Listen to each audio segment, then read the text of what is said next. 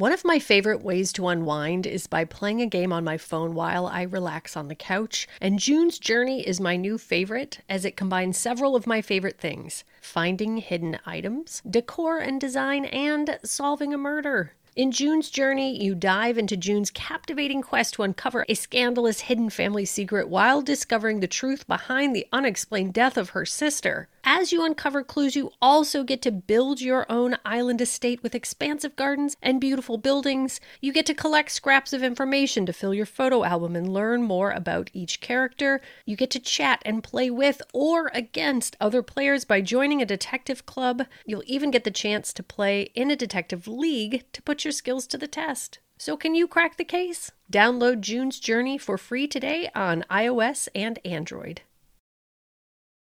This episode contains adult themes and is not appropriate for all audiences. Listener discretion is advised.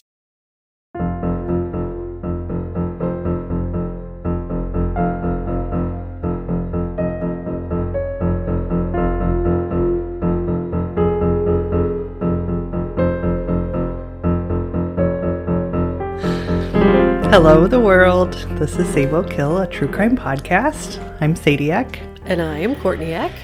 And it was going to be my night, but then Courtney texted and was like, hey, I got a really crazy story. Can I do it tonight? And I was like, heck yeah, you can, which is a good thing because I am a little brain dead. You guys, sometimes I don't know if I've ever had this experience to this level where you dig into a story and it gets crazier and crazier and crazier and crazier and crazier. So this is the crazy, diabolical, wild case of Oki Al Kite. Whoa, that's quite a name. I know, isn't it a wonderful little name? Mm-hmm.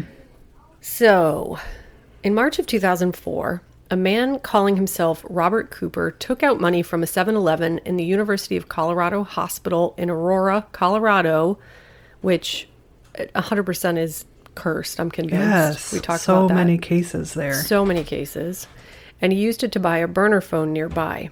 It's beautiful, and we were born nearby, and I love everything about Colorado, so I'm definitely not trying to smack talk Aurora, but man, something weird in that soil. Mm-hmm. Cooper was looking for a new place to live and so needed the phone to call local landlords who were advertising rental homes. Cooper told the individuals that he contacted that he was an employee of Wells Fargo, had recently moved to the area from the East Coast, and was living with his sister while he looked for a place of his own. Cooper toured several homes and eventually came to the property of a man named Oki Al Kite, who went by Al, who had a basement apartment in his home that he rented for extra income. Al Kite was born in 1951 in Nash County, North Carolina, and had a very normal upbringing, and his mother passed away when he was 18 years old. In 2004, Al was a single man who lived alone in his townhouse and remained close to a stepdaughter from a previous marriage, but had no other children. He worked at a consultancy firm in Denver, and before that he had worked for an engineering firm, which had allowed him to live on both coasts and even in Algeria for 5 years, so he was extremely well-traveled and very intelligent. Can you tell me the year again? 2004. Okay. When the job opportunity arose in Colorado in 1998, he jumped on it as he was an avid outdoorsman and loved a variety of outdoor activities, which Colorado is known for. He had plenty of friends, was in a serious relationship with a woman named Linda, and was described as a, quote, kind, trusting, and generous individual who lived a very low-risk life. So in May of 2004, Al's longtime tenant moved out, and so he posted an ad in the University of Colorado Medical School's library and in a local newspaper to get the word out about the space for rent, and that's how he met Cooper. Cooper set up 2 initial visits to Al's home, and one would assume the first was to tour the property, and the second was a follow-up to discuss the details of their agreement and for Cooper to drop off his deposit money. Al's girlfriend Linda said she only got a quick look at Cooper as he left after his first visit, and while she didn't get a clear look at his face, she said that he was dressed very nicely in nice pants and a suit jacket. Al informed her a couple of days later that he'd agreed to rent him the apartment. So on May 22nd, 2004, Linda was flying to visit her brother in Virginia Beach, and so Al drove her to the airport. On the way, he let her know that he planned to make a couple of repairs to the apartment and to help Cooper move in a couple of heavier items. Linda called when she landed at 3:30 p.m. and said that he was unusually quiet during the call.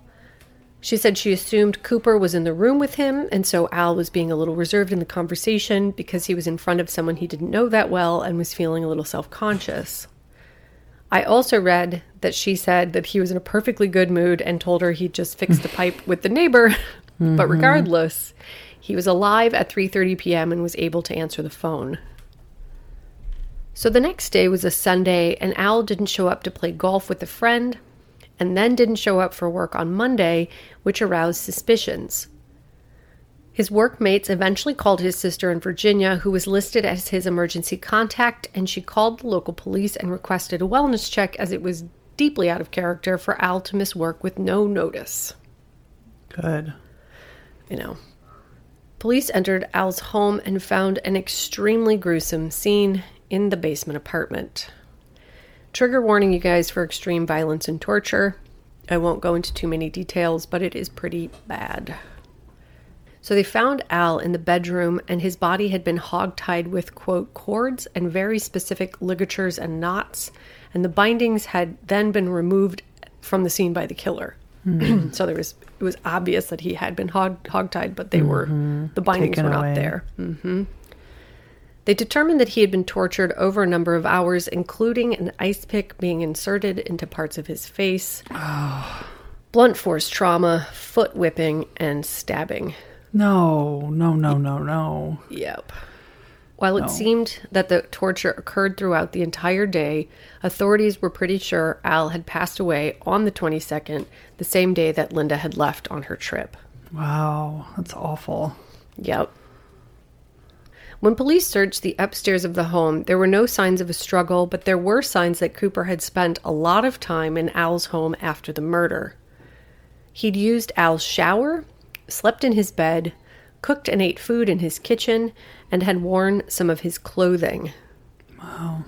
Cooper had also, quote, put several knives, other small weapons, the house keys Kite had given him, and some other items in the kitchen sink and filled it with bleach. So basically anything he'd touched. All of the surfaces in the home had been wiped clean, and bleach had been poured down the drains to destroy any potential evidence. It seems that Cooper then took Al's wallet, phone, and truck keys, stole Al's truck, and drove to an ATM where he withdrew $1,000 while wearing gloves and a ski mask to cover his identity. Wow, really thought this shit through. Just wait, Sadie. Just you wait. He then used several of Al's credit cards to make purchases around town, which they're undisclosed for some reason, but then drove the truck to a couple of blocks from Al's home and abandoned it. He then walked back to Al's house where he put the truck keys in the bleach solution in the sink and disappeared. Wow. Authorities learned that Cooper had met with several potential landlords before settling on Al, so we're like, sweet, we'll get a slam dunk description since he interacted with so many people in the area. Wrong. Capital W, wrong. What? Quote, Cooper's story and appearance were rather fluid, and everybody seemed to have met somebody different. Oh my God. Witnesses described him as ranging from late 20s to mid 50s. What? At times, 50s? Yes. At times he affected an accent while others detected none. Wow. When Cooper met Al, he was using a cane to support himself and had a severe limp, but other people said that was absent when they met him. It's like what's that? Kaiser Sose. Sure. It's not who I was thinking of, but we'll go with it, yes. Who are you thinking of? The Catch Me If You Can guy. Yeah, yes, exactly. Yeah. Just a master of disguise. Yeah, but murder disguise. But like fucking torture and murder. What premeditated murder from hell disguise. Yes. Lee. Al told Linda that Cooper had been in his mid-40s with wavy brown hair, stood around 5'8", and weighed around 180 pounds. So I'm assuming he was like fully average build, maybe slightly short. One witness said Cooper gave her a really bad feeling, and others said he seemed perfectly normal. The woman who got the bad feeling said he didn't say much during their meeting to see her home, but that he was strangely preoccupied with studying the windows around the home. Oh no, dude. Yeah, she was like, Hairs stand up, get the fuck out of my house. Yeah. No. Can you imagine being one of these other people that he had interviewed for their rentals? Oh, no. No. To make the investigation even more frustrating, Cooper waited 30 days before he activated the burner phone, knowing that 7-Elevens, where he purchased the phone, delete all of their surveillance camera footage after storing it for 30 days. Wow. I'm going to just say wow 150 times this episode. Just, there's so much more wow to come to. And wow, lowercase wow in a bad way or capital wow. This case is fucking crazy. Yeah. He never made a single personal call on the phone, only using it to reach out to potential landlords, and he moved all over Aurora to make the calls, so there wasn't a single point to help determine his home base or places he frequented, which was also kind of advanced intelligence in 2004, because I don't think we were fully aware of how cell phones worked then. Right. I mean, You know I'm what sure the I'm saying? information was available. We just didn't know about it. It wasn't common knowledge for true crime, wasn't rampant in popular culture yet. So he also used stolen addresses and social security numbers when filling out the applications for the homes he was inquiring about. And it'll come as no surprise that the name Robert Cooper was a fake name. Mm-hmm. Once he'd killed Al, he placed his phone and Al's phone in an area frequented by homeless people, knowing the phones would be picked up and paying all over the city to throw them off and stall them even more. Courtney, I just cannot get over it. But what if he had actually accidentally used his real name? That would have been pretty embarrassing. Just as, like, the most perfect, meticulous, well thought out, well covered up crime ever, but Whoopsie. One tiny detail. I mean, we've covered so many crimes that are exactly like that. Like, you've thought of everything except for the most important detail. Right. So the only helpful piece of evidence that was found, and it is a potentially extremely helpful piece, was a single drop of blood in Al's apartment. Good old Parabon Nanolabs used the blood, which we talked about in a recent episode, to create a snapshot of physical characteristics of Al's killer when he would have been 25, but they don't know how old he was when he committed the murder or how old he is now. I guess I'd never thought of that, especially if you don't know how, like, there's such a wide age range. Yeah. Well, and the ones, they also created one for when he was 44. They found one. So there's one for when he would be 25 and would be 44. Wouldn't it be crazy if you could age somebody with their DNA? Like, there'd be a way to say how old they were at the time of the sample? Yes. And I've kind of thought that there was, but no, yeah. I mean, there is not. I mean, there might be now, but there was not around this time. So he is a Southeast European male of unknown age and unknown body type who likely has fair or very fair complexion, brown or hazel eyes, black to brown hair, and few or no freckles. Oh, well, that narrows it down. I know, right? One of the people who interviewed Cooper for a room said he spoke with a Romanian accent, and that person happened to be a professor who was very familiar with Eastern European languages, so it could be a clue if their recollection is accurate. Police pretty quickly ruled out robbery as a motivation for the killing, as Cooper did take out some money and used Al's credit cards, but Al had a significant amount more in his bank account, and there were no additional withdrawals, and nothing of value was taken from the home. Good old Paul Holes took a deeper look at this case, and specifically wondered if the way Al was bound was a clue toward the killer's true identity, because the bindings were really elaborate and very specific. They specifically... Pardon? Sailor. He actually consulted with, like, a binding expert, and that's what he said. He was like, well, probably a sailor. It's always a sailor. Yeah. And so the knots, normally when you're hogtied, it's just between your wrists and your ankles, and his bindings went up over his elbow and then also up over his knee. I do not like that. No. And he also knew to use, like, a rod to pull as hard as he could rather than using his hands. Military. Exactly. Yes. Ugh, I don't know why I know so much about knots and hog ties. I don't like this about sailor, myself. 100% military. Yeah. So Paul Holes consulted with an expert who pointed out that one of the ways Al was tortured was by several whips and cuts to the bottom of his feet. It's just the No. I mean, the details are so horrifying, but that one in particular, no, thank you. Well, And it's more horrifying to know, it's a common practice of torture in Turkey for extracting information from people. Mm-hmm.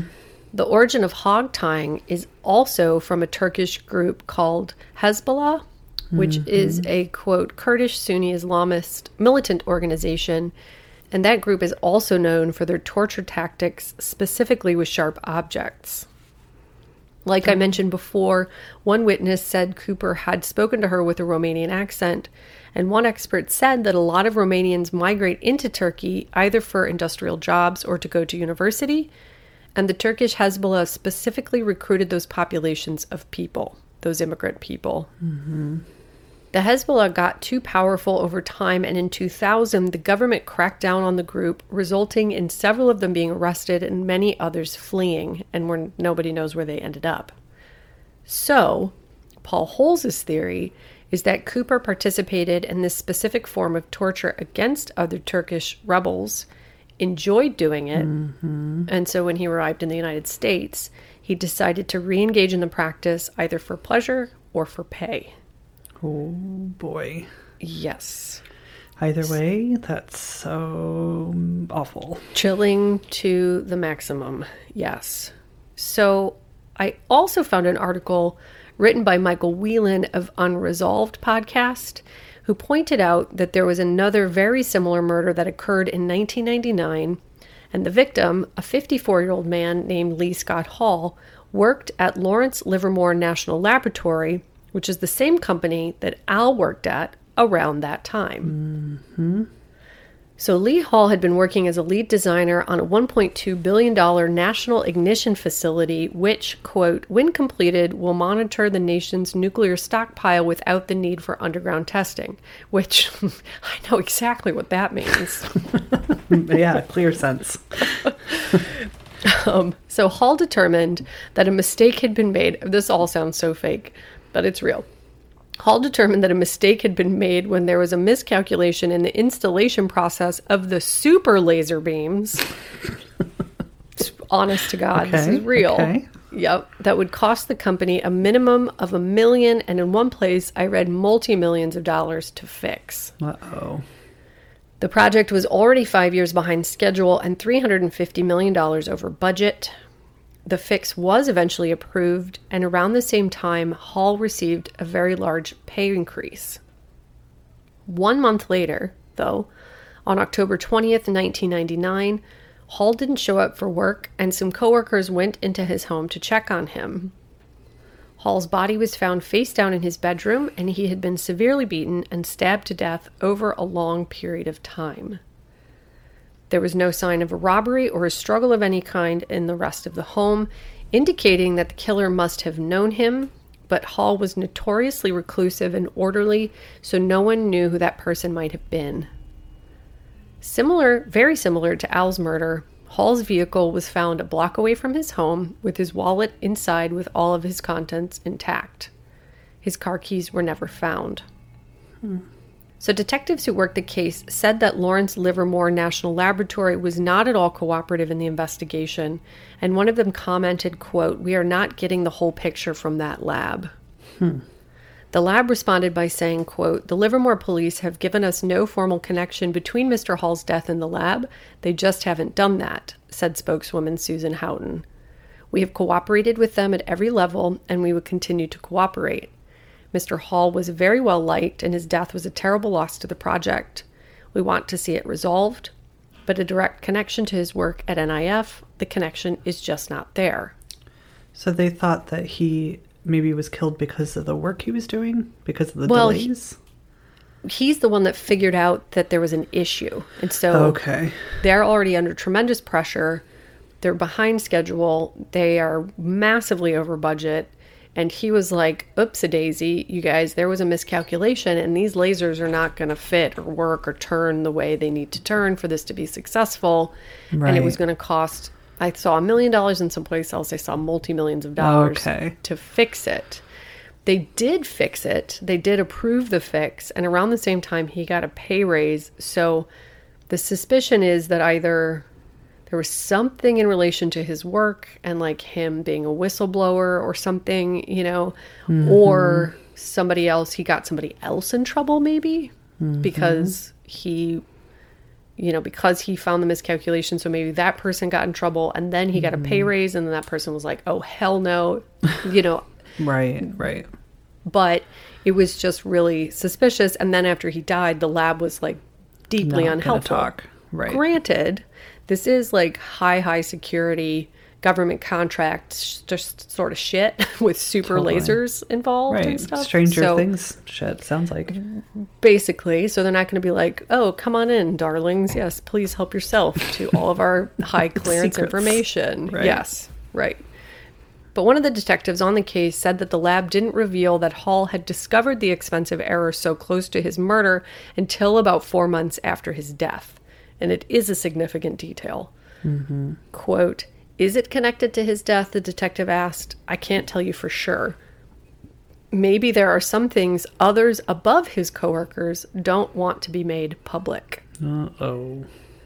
Hall was an extremely private, hard-working, studious individual who didn't seem to interact with enough people in his life to create any enemies, but he clearly created one, and no one knows who that person is to this day. Ugh, Courtney.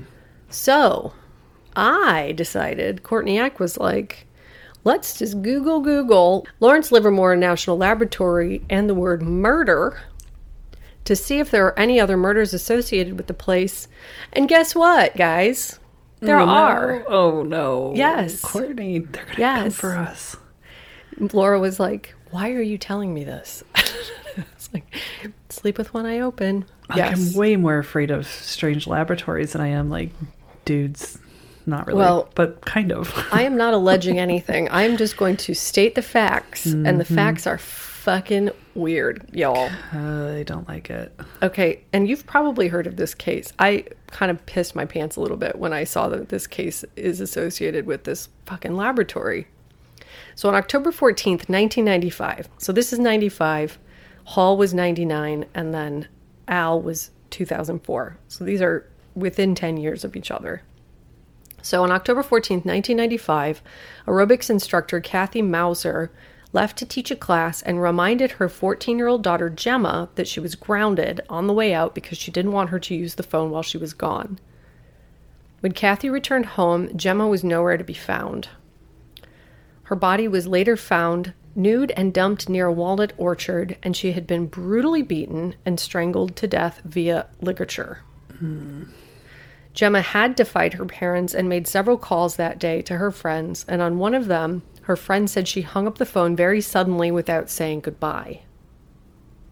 Gemma's stepfather, Douglas Mauser, worked at Lawrence Livermore National Laboratory and had the highest security clearance as a computer expert for the company. He claimed that he had been at that lab that day. And when I was reading about Hall, one of the employees said, we work 7 days a week. That's just what we do. Like, it was a direct quote about Hall. They work all the time. He's like, Hall was super studious. And he just fell in line. You know, he's a great employee. He fell in line. So Douglas Mauser said, I was at work. I was at the laboratory. And so when police looked for the security footage from that day, the cameras hadn't been working. Of course not. They also weren't working at the Jack in the Box where he claimed he'd stopped for lunch. You are kidding me. No, Sadie. Stranger things. Cover up. Stranger things. Courtney, Sadie, they're just coming wait. for us. Just wait. Looking out my window. Just wait.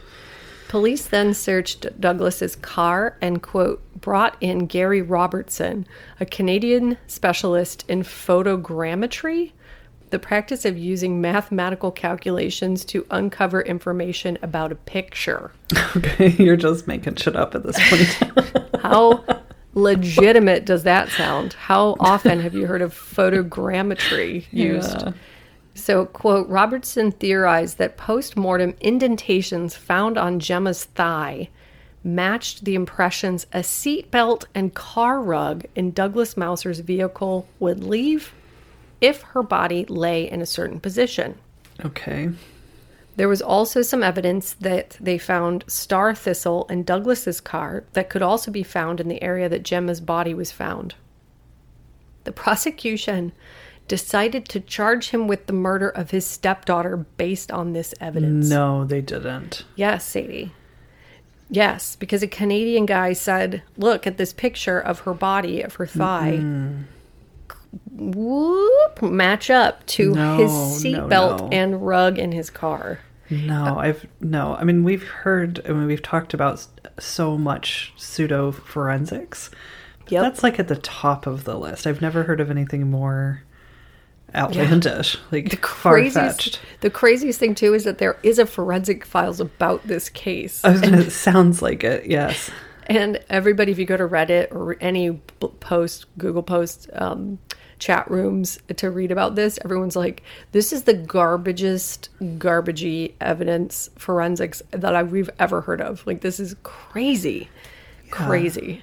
What else could make those indentations? And what else could you get that thistle seed or whatever? Like, you know?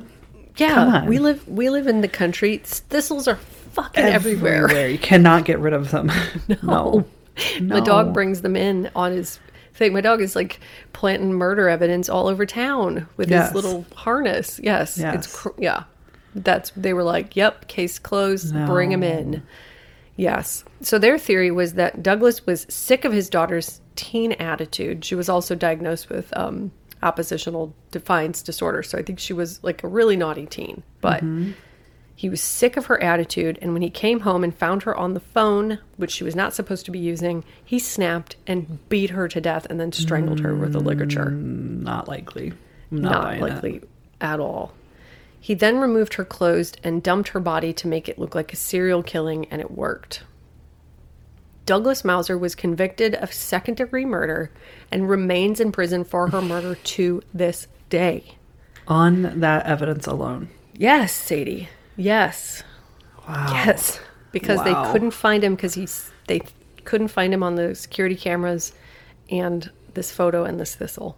Crazy things. Crazy. Well, and how are they suggesting that he somehow got the footage? No, like, they're just saying the footage wasn't there, right? We have no evidence that you were there. Yeah, they're like, but you can't prove that you were at work or at the Jack in the Box. How would he know that there was no footage? Like, it wouldn't be a good alibi. No, I know. I'm just saying, like, just because you can't say he was there doesn't mean he wasn't there. Yeah, but they were like, you don't have an alibi, so it was you, period. Wow. Like, you were mad at her, she was a bratty teen, case closed. I don't like that. So I couldn't find one quote from Douglas or any indication that the lab had anything to do with it, but it is very strange to me that 3 extremely gruesome and unexplainable murders took place within 10 years, and all of the victims worked at or were close to high-ranking employees of the lab. I did also find a 2015 article, get this, about how an 80-year-old woman apparently mistook her gas pedal for her brake pedal, drove up over the curb and 60 feet into a gym. And she ran straight into 49-year-old Catherine Barker, who is the CFO of Lawrence Livermore National Laboratory at the time. What? Yes, Sadie. She was taking a resistance training class at 6:30 in the morning when she was struck and killed. Oh, my God. 5 others were injured, but no one else died.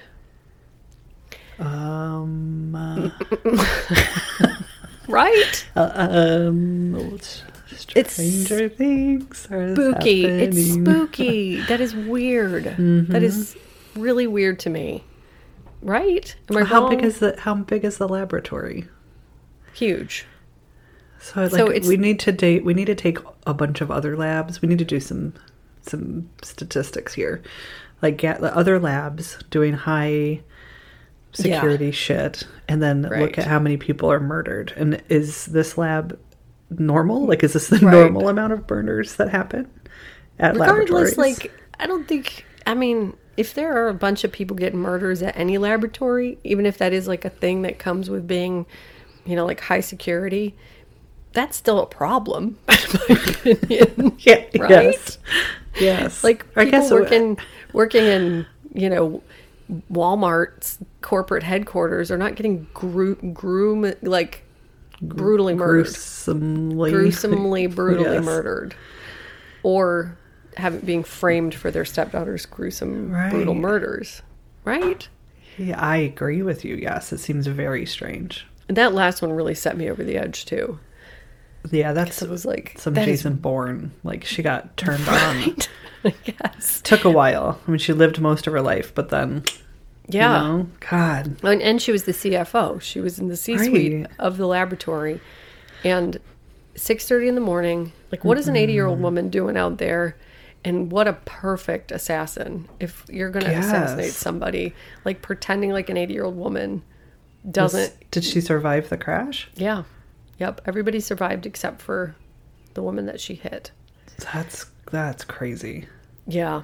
And it's also like, we have a friend who mistook the gas, but I think it's a common thing to do. I think people do it pretty frequently, but I don't think you go up, over, in, and 60 feet. That is the thing that really kind of got me too. Yeah. You know, maybe once you get the gas going and trajectory or whatever, but I don't know, man. That really freaked me out. Yeah. It's just weird. It's just all a little too weird. So back to poor Al Kite, who started this whole thing. Police are pretty sure that whoever Robert Cooper is, he meticulously planned the murder for a very long time and simply wanted to experience torturing and killing an innocent man. Al's sister Barbara said, quote, "It's so hard to imagine why it was done. The guy was doing it for the thrill. He just wanted to find people to kill. He brought his own little torturing kit. He knew he had all the time in the world." She thinks Al was targeted because Cooper knew he'd be alone and because of his kind and helpful nature. I hate it.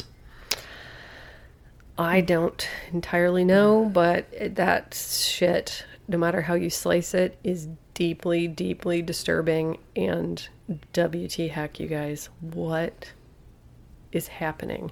It's so crazy. Yeah. Like, if we don't have to worry about the Stranger Things lab coming for us, we got to worry about this other psychopath. Yeah, that's what I mean. It's like horrible. Even if somebody paid Cooper to do what he did, and he's like known, you know, he's like, and that's what kind of, once I started reading or listening to the Paul Hull stuff, I was like, well, shit.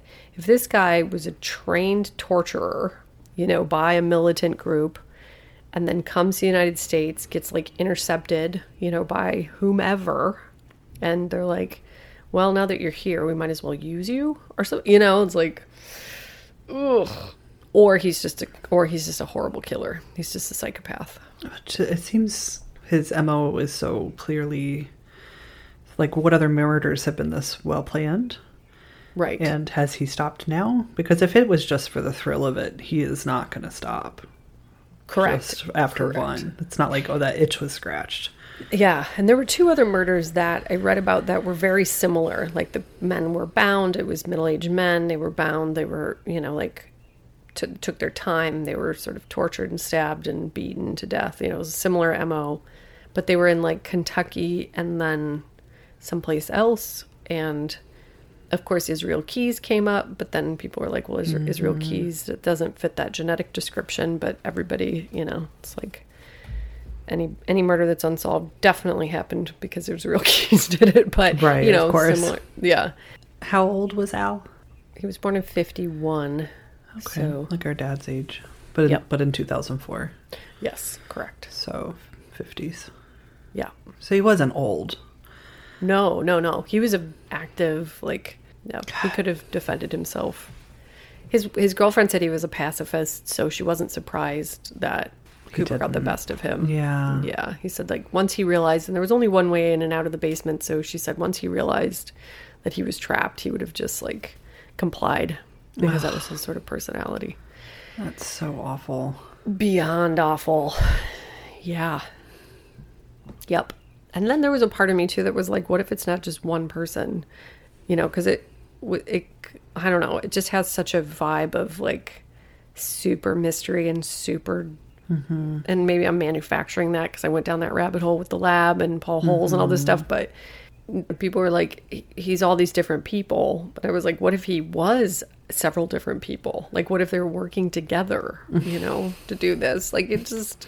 Like a torture club or something. Right? I mean, I don't know. Yes, it's so scary to think about. Yep. And there's no evidence of that whatsoever, other than the fact that people were like, but I think it was probably one person just sort of mixing up his identity as he went along to throw them off. But you never know. It could be 2-3 people doing it together. Ugh. Well, thanks for that, my nightmare fuel. Yeah. Sorry, we're now the targets of Super Lab Laser Town Laboratory, USA. God, it's going to be like... And in breaking news, the Sisters of They Will Kill. Oh, God. It's going to have to be something super, super, like, off the wall. Like, we both simultaneously got struck by hang gliders or something. Yes, right? Right? I don't like it, yes. I don't like it. So, what do you guys think? Are we onto something? Are we reaching? Let's hope we're reaching. Are there... Turkish assassins in the United States working for top secret labs to disappear people? Or is it all just crazy weird coincidence that all of these cases had one thing in common, and it's a crazy high security laboratory. I don't like it. Please tell us what you think. Tell us what you think. It's fucking terrible. And I think, they will have had to find this guy eventually, right? They've got his blood. They've got his DNA. And I know they're smart. He's going to stay out of CODIS. Yeah. And they are trying to use genealogy now to find him. That is their next step. But he's Balkan and... he's not from here, and so it will probably take a while for that to work itself through, from what I could ascertain. Wow. But Paul Holes is on the case because he was like, I can't stop thinking about this case, and I definitely will not be stopping thinking about this case. Yeah, me either. None of us will. No. Don't like it. So, yeah, it's real hard to switch from, what is that, espionage? Is that espionage? I don't know what that is. Money laundering. I know it's not money laundering. Cover-ups. Anyway, just heinous behavior on whatever level to name time. But you guys, guess what? It's name time. It's name time. Let's do this.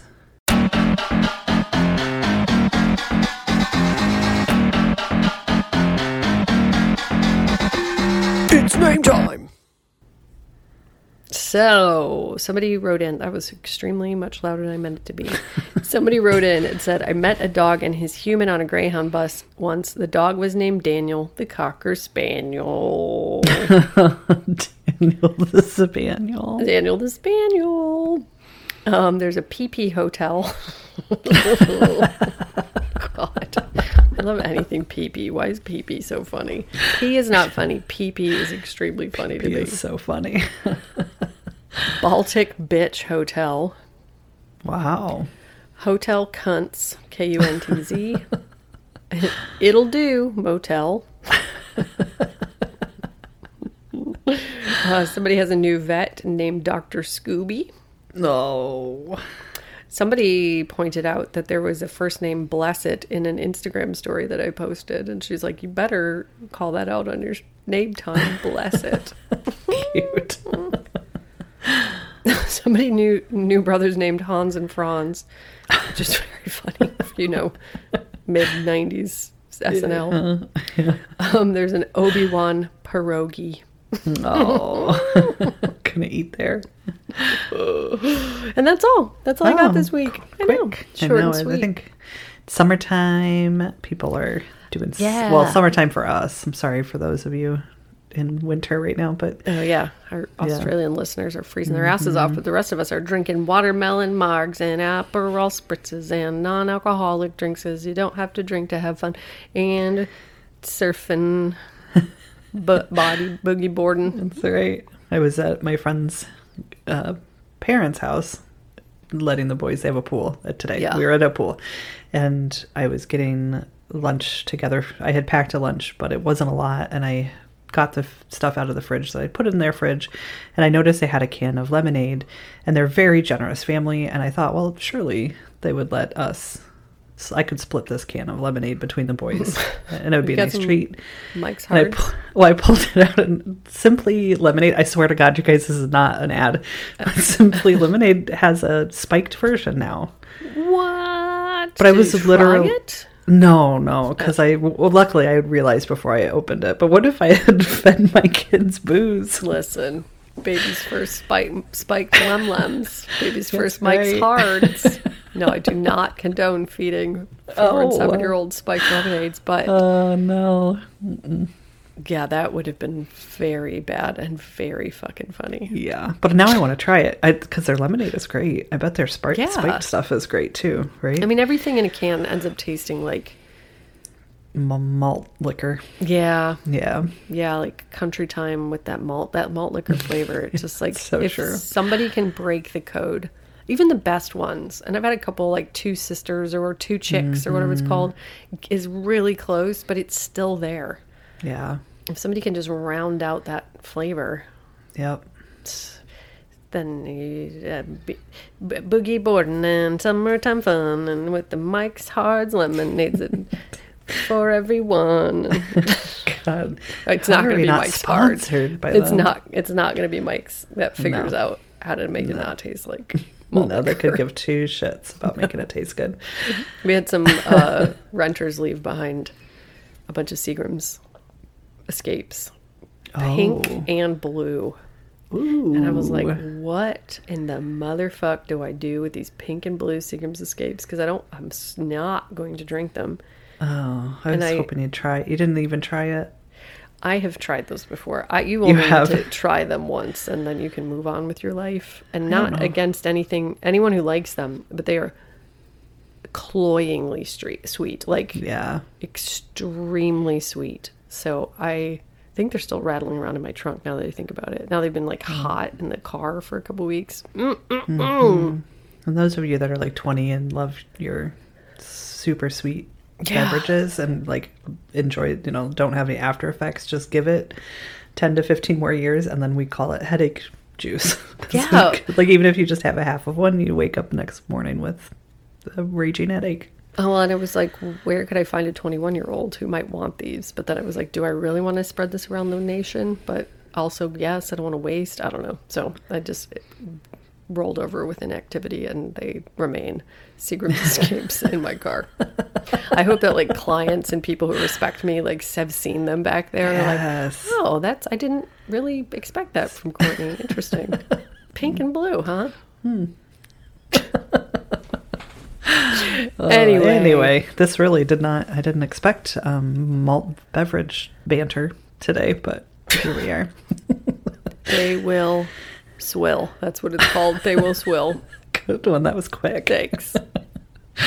ILL is a good rhyming word. Anyway. Yeah. Is there more that we need to tell these people? I always feel like there's more.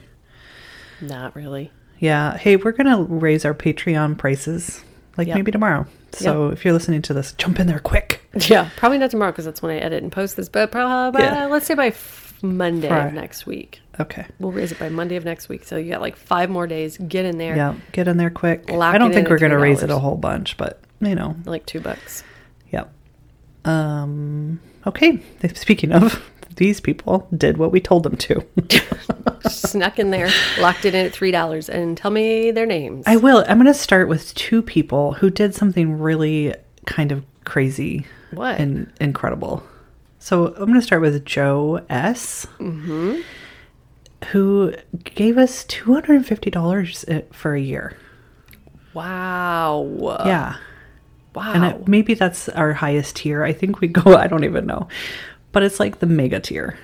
Wow. So thank you so much to Joe S. for your huge major support. Listen, let me see if I can be a one-man band right now to throw you a parade. Joe S. is the best of the best, and he is our guy, and he towers above the rest, or they do, because I don't know if Joe's a male or female, but they rule. They're the best. They're the best. Flag, flag, flag, flag, flag, flag, flag. March, right. March, It's Joe March. without an E, so probably more like female. Feminine. Yeah, or right. they. But regardless of their gender, they are our favorite lender to our Patreon because they gave us so much money even though they didn't need to. And to add to... Oh, go ahead. I don't know. I just feel like we should like rent an airplane and write their name in the Right? sky. Yeah. I know. Well, no, we didn't just have one recently. We've had 2. What? So thank you again to Amy H. Really? Mega tier. Yes. And both of them did the whole year worth of giving. That's crazy. Okay, so... No. So Amy H. and Joe S. Joe S. got a parade. Amy Yes. H. gets a... I want to do a synchronized swim performance, but Yes. that is visual only. Right. So what is something that I can do for... I'm going to write Amy H. a poem, like a sonnet, like a scroll. Imagine me with a quill and a scroll. So, Amy H. Upon she finds a song. The song is one that's very long. If you look inside the song, Amy H. will never be wrong. She will go, she will fly into the sky. In the sky, Amy H. says hi to the people and to their until it's nigh. Is that a night? Yes, until it's nigh. And then she will become so wise, and she already is, and she already knows, and she does, and she does, and she grows, and she shows, and she knows, and she flows, and she already glows. Amy H, she is the one. Hip, hip, hooray! Yes. Like, seriously, you guys, thank you so much. Outrageously fucking kind of you. Yes, so generous. And you get good merch at that tier, so Heck yeah, you do. looking forward to that. Do you want to do some more? Yeah, let's do one more. It's so hot in here, you guys. Okay. But so I want it to be good. Let's do it. This one will be easy. Easy peasy. Thank you so much to Sparrow R. Oh, come on. Yeah. Right? When they write themselves, Sparrow. I know. God. Right? Such a killer name. Such a killer name because you know what? It can go in any direction. You can be an earth person. You can be a fashion person. You can be a radio personality. You can be a fashion designer, a jewelry designer. You can you could definitely have an animal sanctuary, a bird sanctuary. Yes. You could be masculine, feminine, everything in between. You could be whatever the F you want to be. Yep. And you definitely have good skin. So for sure. Yep. That. I wish I had known to start a podcast before I had kids so that I could mine all of these amazing names. Because Sparrow would definitely have ended up on my list. So many of you. Yes, I know. Damn. Marg Sparrow. That would be my children's names. One of our listeners is having a baby, and I told her to feel free to name the baby Courtney Sadie Murder. And she's going to. She's 100% going to do it. Confirmed. Okay, you guys. We love you so much. Let's go before Courtney dies. I got to get out of this room. Oh my God. What if it's the Stranger Things people like cranking up the heat? It really feels like it. It's we gotta go. I've got it set to 70, but I don't have the fan blowing. It's too loud for the podcast.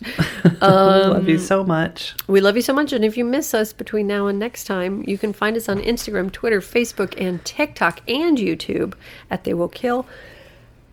Excuse me. You can go to our website, theywillkill.com, and you can email us at theywillkillpodcast@gmail.com. Yes, rate, review, subscribe, please. Yes, you guys, please. If you're enjoying us, please go in there. We are, like we've said before, we are growing, and, it just helps us. When you start growing, you also start showing, just like Amy H. can tell you. What that means, haters. Haters everywhere. Yeah. Not really everywhere. Just like sprinkled in. Yeah. That's one too many. Tamp them down, please.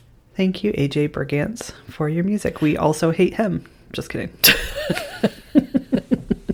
Thank you so much. And remember, I just want everyone to remember 4 Seasons Total Landscaping because... Oh my God.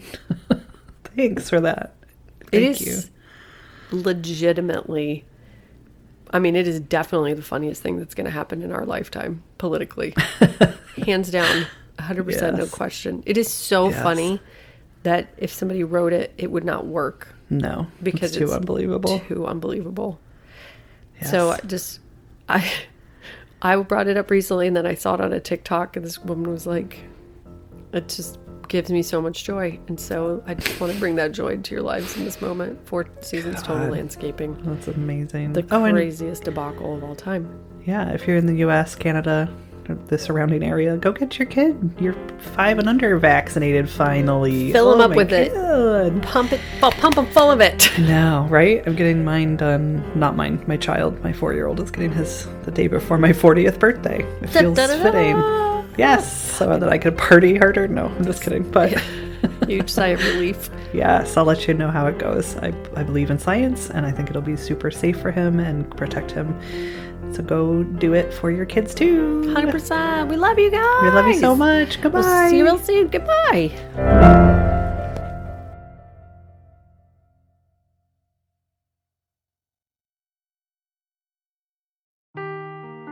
Seeking the truth never gets old. Introducing June's Journey, the free-to-play mobile game that will immerse you in a thrilling murder mystery. Join June Parker as she uncovers hidden objects and clues to solve her sister's death in a beautifully illustrated world set in the Roaring '20s.